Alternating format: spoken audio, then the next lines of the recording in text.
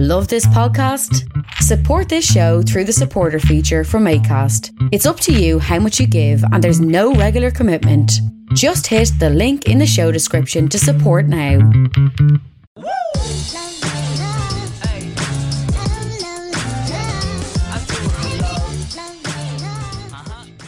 Devin is an incredibly thoughtful and vision-driven leader. I've worked directly with Devin since Buy Me was a small team to nearly 9x team growth in the past 3 years. I would highly recommend Devin, especially in the areas of scalability and leadership. That's just one of the many recommendations on Devin Hughes' profile. Devin, you're very welcome to this podcast. Thank you very much, Ryan. Thanks for having me. Looking at your, well, I'm not even going to say limited to LinkedIn, but looking at your social channels, I can see we've one thing. I'm sure we have more than one thing in common, but we're both Meath men. You're originally from Navan. I am, yeah. Wow, you really have done your homework. One thing, yeah. One of the things you said in one of your interviews, and I've played it again and again and again. I can't quite hear whether you say you would or wouldn't recommend an all-Irish school, and I'm curious to know what's your answer for either of those. I would not recommend. No. Okay. I went to an all English speaking mixed school, so I've not experienced Irish school. I'm assuming you have. I have, yeah. I was in an all-Irish primary school. Okay. I was in 2 all-Irish primary schools, actually. I moved from Dunshaughlin to Navan, and I was in Sculnareha in Dunshaughlin and Spinana in Navan. Wow. We're all Irish Gaeilge speaking. And I wouldn't recommend it. Yeah, it did not help me. Particularly when I made the transition from primary to secondary, and I started learning things like history and maths in English for the first time. There was a whole mess of words that I'd never seen or heard before, and it definitely took me my first year of secondary school to try and catch up a little bit. I was definitely out of the loop, and I could feel it. That's interesting because when I went to school nearby, Ratoath, not Dunshaughlin, but I'm familiar with Dunshaughlin, and some of the pupils that joined our school in secondary school were from Irish-speaking schools, and I was always jealous of them in Irish class because they'd never have to study, and I hated studying, and they'd always get A's. And in one particular Irish class, the teacher asked us to say something, and I didn't know how to say it, and I thought whatever I was saying was the answer, but what I stood up and said in class was, "I'm confident and I love myself," and I thought it was something completely different. So ever since then, I've just completely stayed away from Irish. One other thing I noticed on, I believe it was your Instagram page, is that you like to fish. So I'm curious to know, what's something that you like to do as a hobby or pastime that not a lot of people might know about you? Well, I think fishing is one that has surprised a lot of people. And it's, so to be honest, that's a hobby that I've really only reconnected with in the last probably two years or so. I used to fish a lot when I was younger. My mum, you would take me out fishing, and when I was younger, and it was something that I kind of lost contact with. And to be honest, the business building Buy Me really became quite an obsession over the last half a decade plus, and that probably became more of my hobby than anything else. And 2 years ago, I decided that I needed to start actually having outside interests. I was becoming very boring. And I needed to have some outside interests outside the business. So fishing was something that I've connected with, and that's something that I actively do. I'm trying to think of any other hobbies that I have to date that. Well, you've got a newborn child. You've got a newborn kid. I do have a nearly 5-month-old. It's not a hobby, but it's almost a full-time job in itself, from what I hear. Yeah, very much so. Very much so. I'm very fortunate. I've also a terrific wife who I'm raising him with. But yeah, that's a whole new journey, really. And that also takes time and dedication. But actually, what I really like about that is, becoming a dad for the first time. It gave me this new channel that I could be equally as ambitious with as I am with my business. I could be, equally ambitious to want to be the best dad that I can be. So, and what's interesting about that is there's less external factors at play there, about the decisions that I make that will dictate, how good a parent I am or I'm not. Whereas building a business is much different because, that little baby is exposed to the elements from the get-go. And you're not the one necessarily, controlling the environment.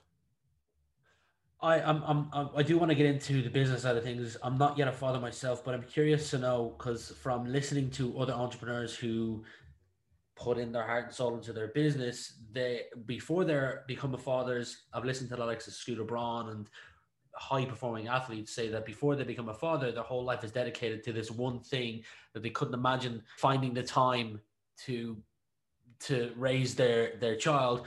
How have you managed to juggle both, and has that given you any advantages in life since your son's come into the world? Yeah, it's a good question. Yeah, I certainly would have been. I would have been somewhat trepidatious, you know, in the build up to Dorian arriving, given how many hours I put in the business and how much work, you know, building a company starts, particularly one that's still quite early stage, like Buy Me. I think I've had one fortunate instance whereby I'm working from home and have been for nearly a year and a half now. You know, I think a lot of dads miss out on that those early times. And I was talking about it with my wife recently, is that if this was normal, par for the course world and lifestyle, you know, I'd be leaving the house at maybe 8 o'clock in the morning. He wakes up at about 7. I'd get maybe 15, 20 minutes with him in between getting ready. And then I'd be gone for the full day. I'd get home at 6:30. He goes to bed at 7. So I might get another 15 minutes with him before then. So I'd see my kid for roughly a half an hour to 45 minutes a day, you know, Monday to Friday. And then I'd have my Saturdays and Sundays with him. So whereas now, like, I see my son every 45 minutes, every 30 in between meetings, I get 10 minutes with him. You know, and even I was late coming onto this call, for example, because I spent the last half an hour on a conference call in his room, feeding him while he was having a nap. So I was on a call with our operations team, going through our weekly reports, contributing, participating in the meeting, but with a baby strapped to my chest and a bottle in his mouth. So, you know, I think being able to multitask, I suppose, is one aspect of it. But I've actually found the transition quite seamless. And like I said, I've an incredible wife and partner, who I'm doing this with. So I've been able to really kind of lean into it in many ways that I think a lot of dads perhaps in the past have not had the luxury or opportunity to do it. So I think, you know, the world has changed, and so has parenting. Amazing, and kudos to your incredible wife as well. Looking at Buy Me, I could give my own description. I'm sure you could give your own description, but how would your parents describe what you do for a living? It's a good question. How would my parents describe what I do for a living? God, that's a good question. I mean, I think they'd probably say he works bloody hard. And what I actually do, I'm not so sure. I run a technology company. It's probably what they would say. You know, my parents saw the beginnings of Buy Me, you know, up close and personal. Because I was the first shopper, you know. So when we started the business, in the first 2 years, I did about 1,800 grocery orders for all of our earliest customers. There was no one else to do orders in the first you know first 6 months or so. And if an order came in at any time between 9 and 10 Monday to Sunday, I would drop whatever I was doing. I could be at a restaurant with family. I could be in the cinema with Liz, my wife, and if an order came in, I would just leave and I'd go and do the order. Because there was no one else to do it. And if I didn't do it, then I wouldn't produce that result. I wouldn't get that KPI. That customer wouldn't ever try us again. So, you know, there was all sorts of implications. But I'd say that's what my parents would have seen the most, because they would have seen me physically going to store, doing groceries, and then coming back to the house exhausted, having spent the day doing that work. I think now the work that I've done has probably changed quite significantly, and what my parents would see on a daily basis would probably be more what's in the press. You know, speaking to the industry, and talking about what's happening at a more strategic level for the market. They wouldn't necessarily see my day to day. They know I deal with investors, and they know I have a team, and that's probably about it. Interesting. You've got a lot going on. You've, as I mentioned, you've got a newborn. You've got a business that is growing quite rapidly. Anyone just has to Google your name, and a lot of positive things come up, but you can see how rapid the business is that you're going. So I'm curious to know, what's a recent challenge you've had to overcome, and how did you tackle it? Not just how did you tackle it, how did you identify that it was an issue? Because I've heard in a couple of your interviews, you mentioned that you find the solution and you work backwards. Mm-hmm. Yeah. So, I mean, this is such a unique business. I mean, it's a real-time business. Like, we are a real-time operational business. Like we're solving problems within days. So same day grocery is where the vast majority of our volume happens. So customers place orders, and then our system and organization is essentially optimizing and solving for that problem in real time. And the vast bulk of that work is automated. So we've built in, like at the very start, as I said, I was doing the grocery deliveries. We had no automation, and an order would just come in through an Excel spreadsheet, and I would get it, and I would go and do orders. Now we have a fully built algorithm that processes all the real world variables of the physical grocery retail environment. So how many customers are on the platform at any given time, how many items are in their basket, what's their GPS coordinates, how many shoppers, available personal shoppers do we have around the city, and where are they predicted to be throughout the day. And then we're doing all this fast math to produce delivery slots for customers to be able to book and facilitate orders. In terms of the challenges that I would be facing, and that's the real difference in role for me, is that, in the last 5 years, I've gone from solving the problems of today and not stressing too much about the future, because when you start a business, at best you might have 3 to 6 months worth of runway, and the business could be dead at any time. You don't have the luxury of thinking about what the future is. You have to solve the problems of today. And back then I was trying to figure out, how do I get these eggs from point A to point B in this time frame without breaking them? That was the problems. Fast forward 5 years, we're now a team of 56 people across 3 offices in Dublin, wow, UK, Armenia, and Yerevan. We're half Armenian company. My co-founder is Armenian. We have over 430 monthly active personal shoppers doing deliveries. We handle thousands of deliveries, tens of thousands on a monthly basis. And we have over 200,000 registered users. So for me, the problems that I would be handling as an individual contributor within the business is primarily much longer form problems. So things like, strategic retailer engagements, working with our retail partners. What problems are they trying to deal with, and how can we help them solve that through great technology and great product development? Organizational management. Like my biggest challenge, I would say, in the last 12 to 14 months has been, how do I manage such a rapidly growing organization? We went from 12 employees to 56 in a little over a year. How do I put in a management layer? How do I put an organizational structure in place, a reporting structure, measurement, all these things that I'd never done before. This is my first venture-backed business. It's my 5th business. I've had 4 spectacular failures that have gotten me into this mess. You learned a lot from them. I wouldn't consider them all failures. 100%. No, I've failures purely in the financial sense, but not in the sense that I never walked away from a venture empty-handed. That's for sure. But this is certainly my first venture at scale. Now I've been very lucky. I have some of the most talented people that have joined me on this journey. So I have a huge amount of help.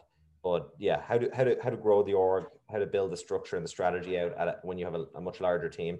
That's certainly been a big learning curve for me.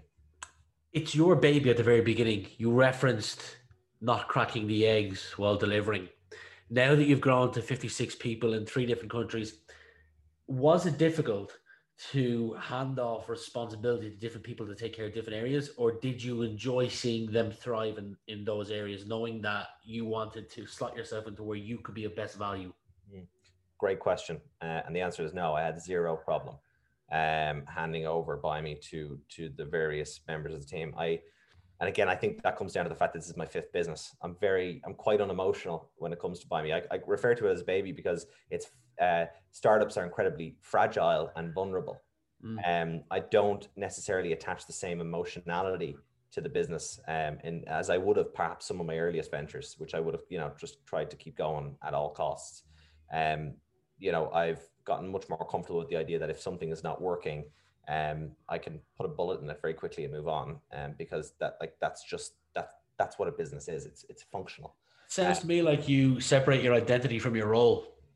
Yeah, well, I struggled with that very, very badly in the early years. I felt that my success as a person was tied directly to the business that I was operating or starting, and to the point where my first business, I actually kept open. It was a zombie business. It wasn't trading, but I was paying the accountants to do the returns, the annual accounts, purely because I didn't want my name to be associated with a liquidated business on the CRO. Like psychologically, I just didn't want people to be able to search my name and see that I had a failed business against it. It was totally irrational. And when I finally let that business die and closed it, I got this massive euphoric feeling that, this weight being lifted off my shoulders. No one gives a fuck. You know, your failure is yours. No one cares. And that for me was a big threshold, big learning curve for me to come through. You know, getting to Buy Me now, like, you know, our first hire, employee number one was a guy called Kevin Hughes, no relation. And he was our first product lead, you know, and I hired Kevin to be he's today our chief product officer. At the time, he was our first product manager. And very quickly I put him in as our head of product. But, you know, he essentially came in and just totally ripped apart the whole platform, and reimagined it, you know, to every extent. I mean, we even went through a big rebranding. He's a very talented, his wife is a very talented product designer. And she actually redid the entire Buy Me brand as well. Our color coding, our logos, everything changed. And so for me, I've never been very sensitive to that. That's the reason I'm hiring these people. I want them to come in. I want them to have their input. And I want to see them evolve the business in their own way.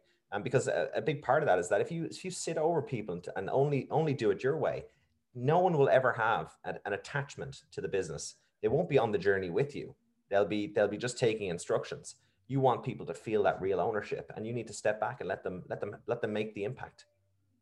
Love it. You mentioned that that's something that you've worked on over the years, and having listened to one of the other podcasts you did, you referenced a friend of yours who was a guest of mine, Gareth, where you said, I don't know if you did, but you thought about unfollowing or blocking him to stop seeing his success when I think it was Crust Bakery he was having success with.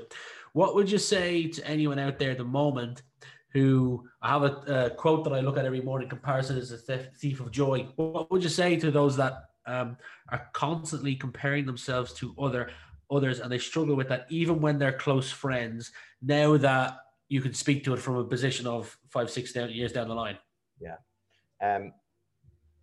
This is a really, I think this is a very relatable point, Ray, and I think every single one of us has felt the sting of jealousy or contempt, for and begrudgery of seeing other people's success. And Irish people particularly, unfortunately we have a culture of begrudgery, and it's tied to a lot to our history as a country, and a lot of the subjugation that our country experienced in its essence. Reality is that your own insecurity is your primary reason for hate. And you see it in the comments section of any social media platform. It's incredibly clear that the loudest people are the people who feel the most insecure about what they're doing in their own lives. And at that, for me, you referenced quite a pivotal time for me. I'd come off the back of 3 failed businesses. I had taken a break, a sabbatical, as I called it, from startups, because I needed to recover mentally, emotionally, and spiritually from coming out. Three failures in a row was quite tough. And I was waiting tables and serving burgers and chips in the Hard Rock Cafe to pay my bills. And I went off and decided to get a real job, and I was taking a break. But in reality, I was burnt out. And I had spent my previous years straight out of college trying to build businesses with Garrett. And when we went our separate ways, we did so because we were sick of each other to a certain extent. Not that we didn't appreciate or like each other, but we were living in each other's ears. We were both strong personalities. We were both, I would say both CEOs, in terms of our demeanor and ambitions. And that doesn't necessarily blend well when you're trying to build a cohesive team. But we went our separate ways. Garrett went straight into his next venture, which was Crust Bakery, and I decided to take a break from startups because I wanted to go and see what was I not getting right. I wanted to see what an established business looked like and see if I could learn something different that I could take into a future venture. I didn't know at that time whether I would ever go back to startups. Yeah. In that time, sorry, and just maybe to close that thought, but in that time I had Garrett constantly poking me, saying, when are you going to come back and start a business? He would ring me and say this to me. And then I would go onto my Facebook feed and I'd see the latest, Irish Times article about Garrett launching the first, digital bakery in the world, and, having the tea shop come in to shake his hand and tell him how great he was. And, for me, sitting in my office, doing my 9 to 5, working for somebody else, not really doing what I was, excited or wanted to be doing. I found myself going down into a not so great place. And I did get to a point where I wanted to mute Garrett. I wanted to take his I didn't want to delete him as a friend, but I just didn't want to see him, so much. I didn't want to see his success because it was making me feel bad about myself. And when I recognized that feeling, I remember, because it was quite a visceral moment where I was like, wow, I'm actually not happy for my friend. I don't want to see like that. When you really just frame it like that, whether it's a stranger, I'm just not happy for someone else. And that to me felt like that probably wasn't that, if I wanted to go down that road and that path, it probably wasn't going to bring me to the place that I wanted to be in the long run. And so what I started doing was just liking and sharing, whether I wanted to or not. I would like and share. And my thesis here was that it was an approach. I don't know if you've ever heard the term neural plasticity, which is everything that we do, our entire personality and habits are all built on neural pathways. And the more you repeat an activity over and over again, you create neural pathways, and then you have basically an automatic firing of the neurons in your brain, which is why it becomes easier to do things after you practice. It's neural. So your brain has plasticity to it. You can break habits, carve new tasks, new skills by just driving these pathways. So for me, the liking and the sharing was me forcing a neural pathway over and over again. And I would do this on a daily and weekly basis. Garrett shares a lot, and I'd have no shortage of content to like and share. But what happened after 3 or 4 months or so, maybe less, is I actually started to feel like I was sharing in his success, and I started to become really proud of him, and I started to be inspired by what he was doing. And once I overcame that begrudgery, all of a sudden, just a whole new world opened up, and a whole new feeling within myself. And myself and Garrett have been building each other up and pushing each other on for the best part of a little over a decade now. And he's a huge part of the reason why I've made it to where I am today. Just to pause on that for a moment, Devin, that's a small, what some might think is an easy task to do, but that's incredible. Hats off to you for doing that. That is incredible. And I say that because I know I've struggled with things that like begrudgery and jealousy, and I found it difficult to overcome, and it's an ongoing working thing, but that's incredible. Hats off to you, mate. And just being honest, I've not cracked it. Like, I still feel those feelings. I don't feel those feelings towards Garrett anymore, and I haven't since that time, but I still get that feeling when I'm looking at other peers, other people competing in my sector. I still get those twinges and those feelings of jealousy and resentment. And it's something you have to constantly be tweaking within yourself. You're never going to eradicate that. It's part of the human condition. Yeah. Well, like last night I was at home, and I get them in work as well. But my brother came home, and a friend of his relative of his friend had bought a house in America for $9 million. And he said, "Hey, Rian, look at this house." And the first thing in my head was like, bastards, how they get a house? Jesus, they're so lucky with that. That's really cool, they've got a house. And I clocked myself saying it, and I didn't say anything to him, and I was like, oh, that's really nice. And I sent them congrats and everything. But initially I was straight to it. Keeping on the Garrett thing, as an example, I've read that you've had 7 co-founders in a decade. And to me, when I've had one business with a co-founder who I brought in with the agreement that I would exit at 18 months. So it was more so you come in and I can't run away straight away because the clients would leave, but it's a slow transition. You start to buy me out. I've never had it where I founded something with someone. That self-admittedly would probably terrify me, that if I was to find something with a friend or someone who I know, that I would fall out with them because I'd either put in more work or they put in more work. And there's these fears in my head that I've never even looked into.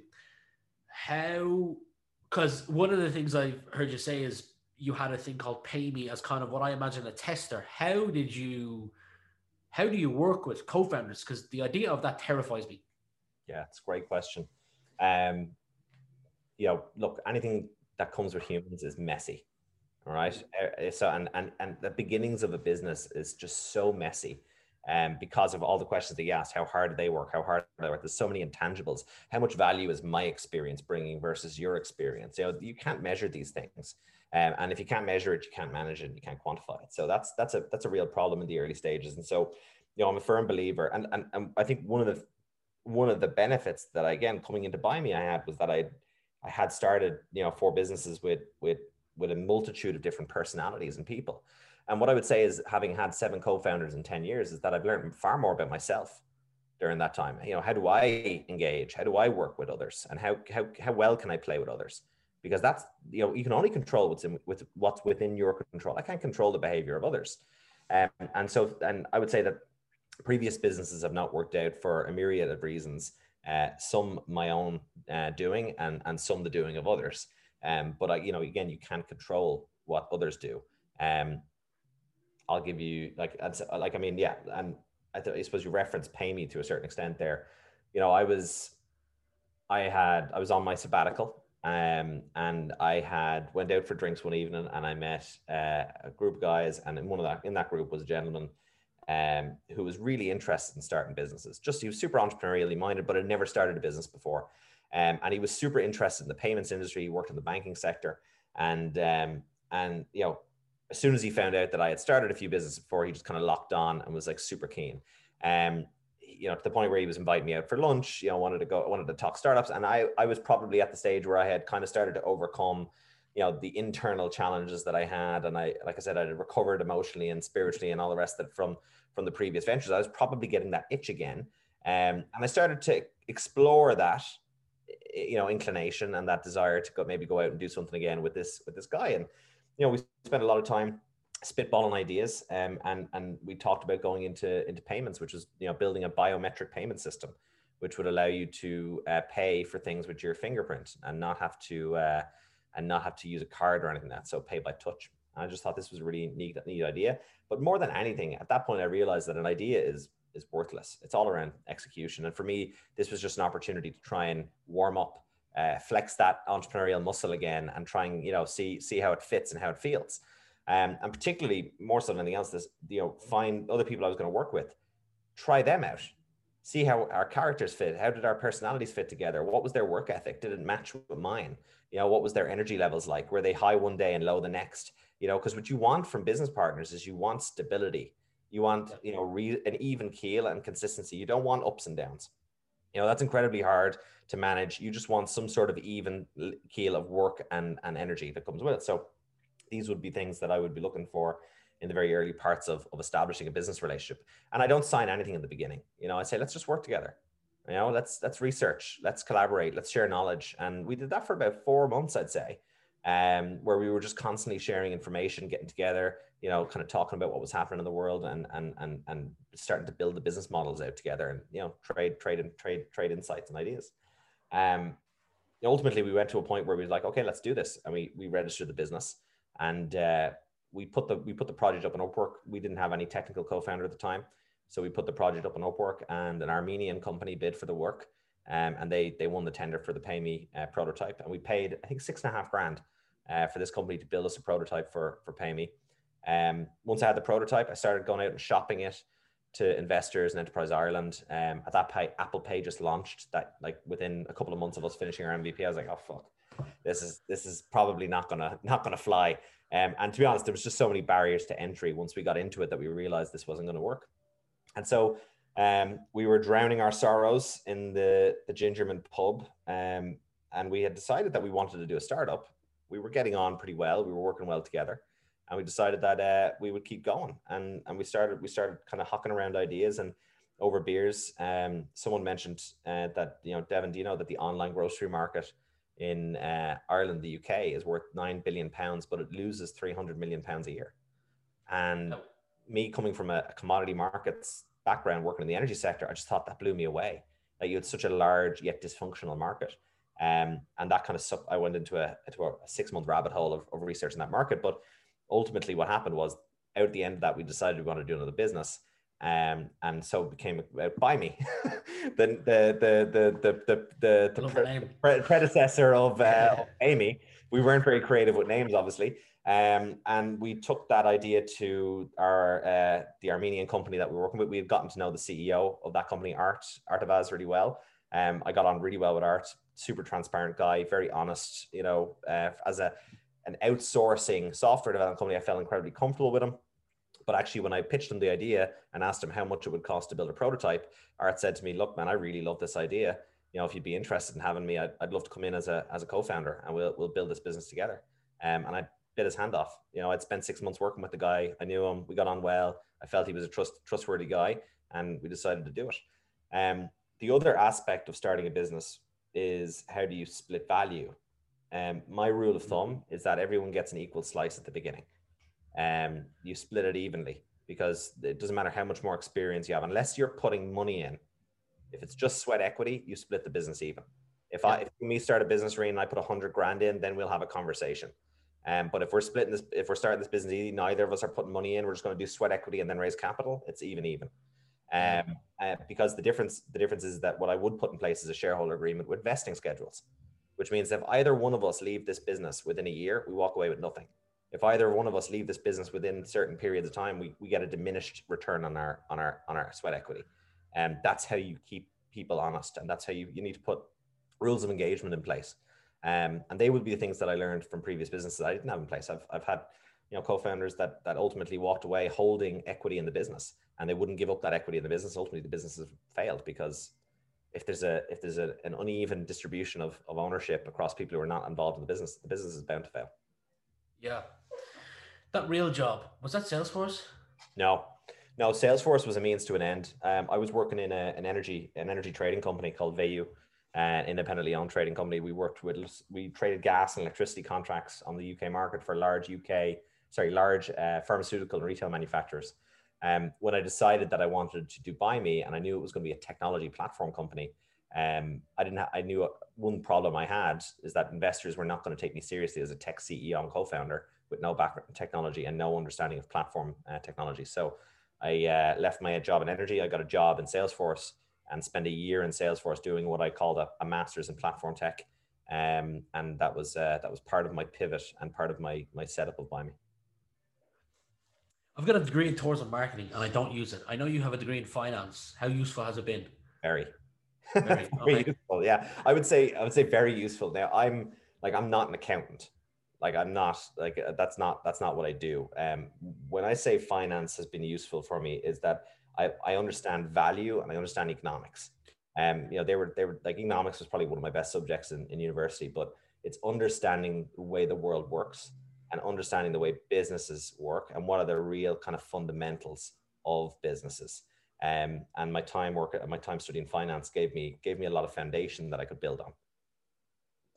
You just chatting to you, and my mind's going a million different places here, which you can probably read from me, but you'd be, don't think that's the wrong way, but you'd be a great man to have a pint with. You seem like you have a lot of stories. And with stories and telling stories, a lot of people would know you. What's something that people might misunderstand about Devin? Where did you get that question? I asked that question. It's just come from I asked that question in every interview.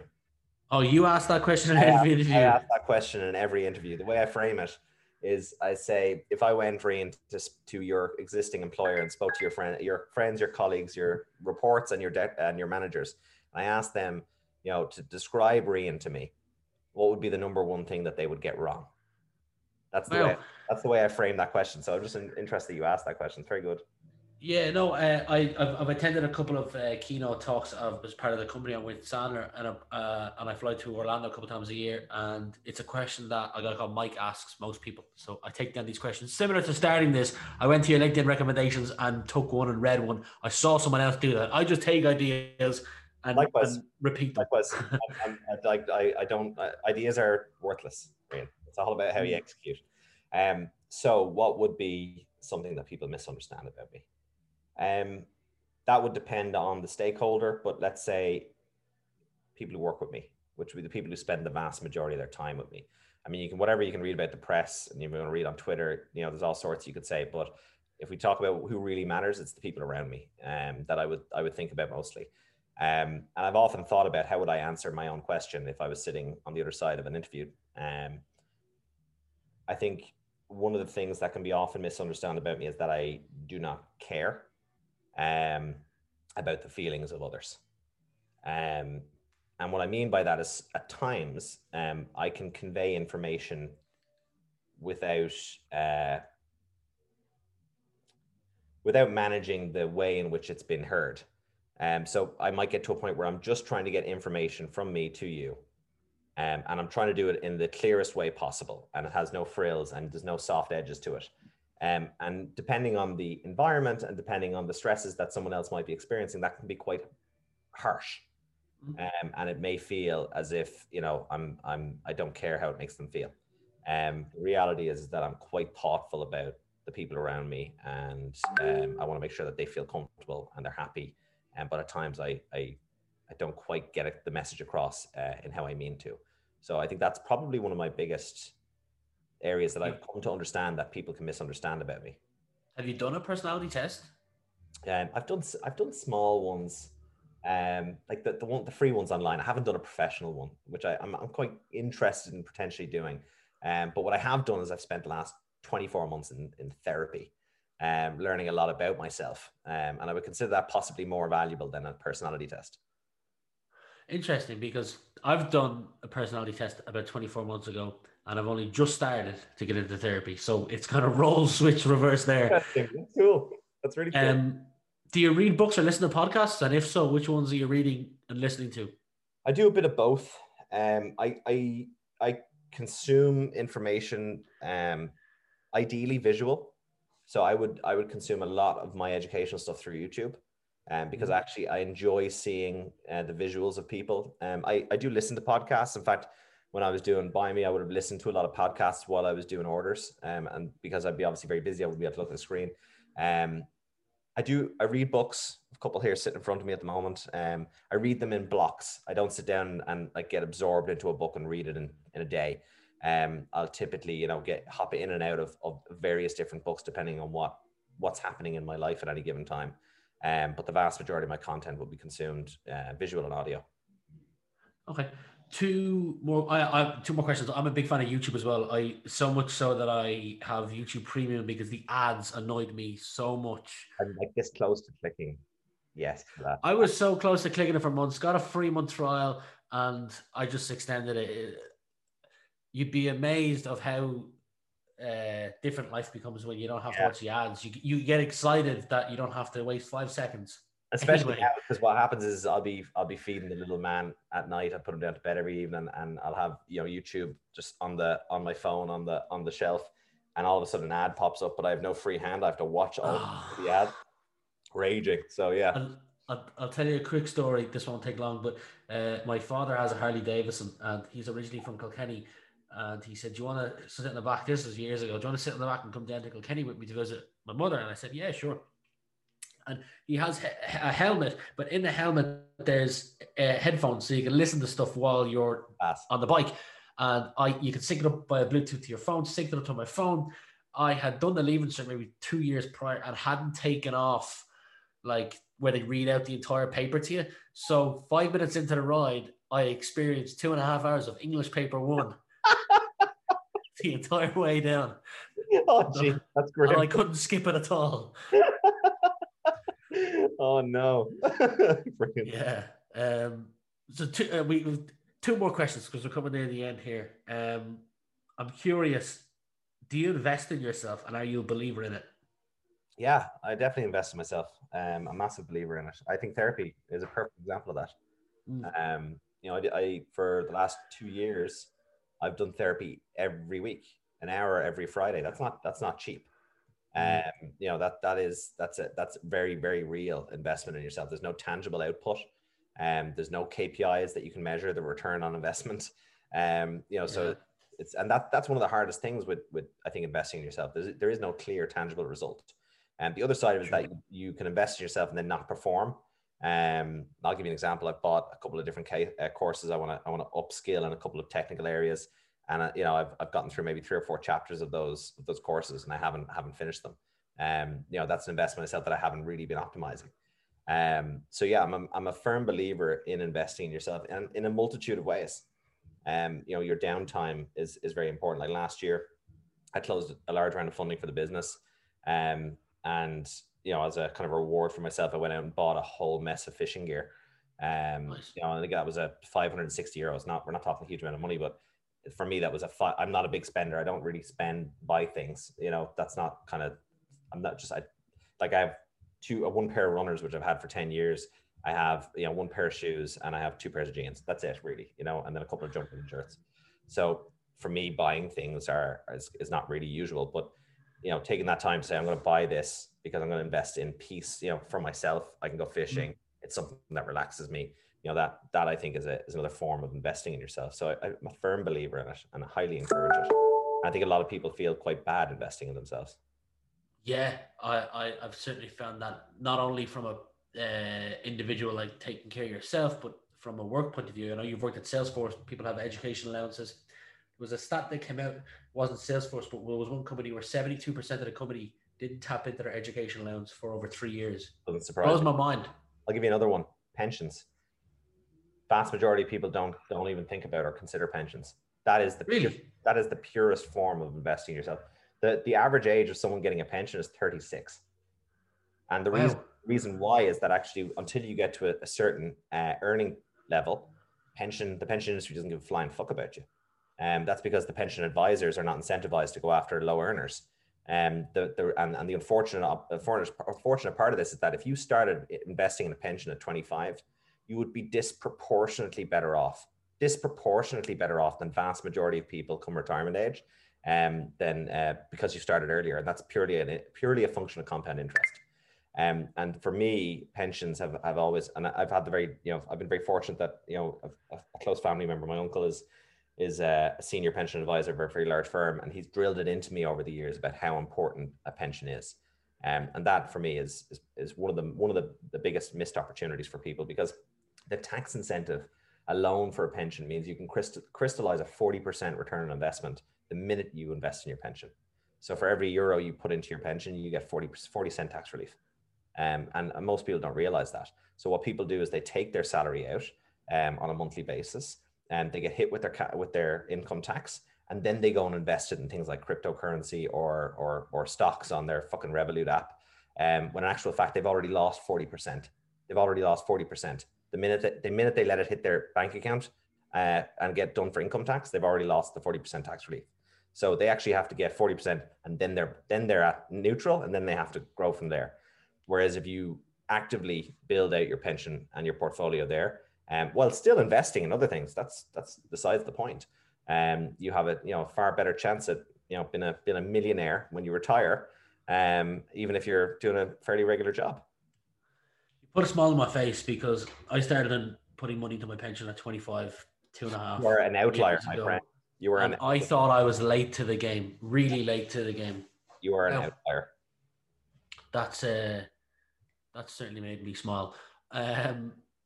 One of the things I like to end on is I'm a big believer in not-for-profits giving back.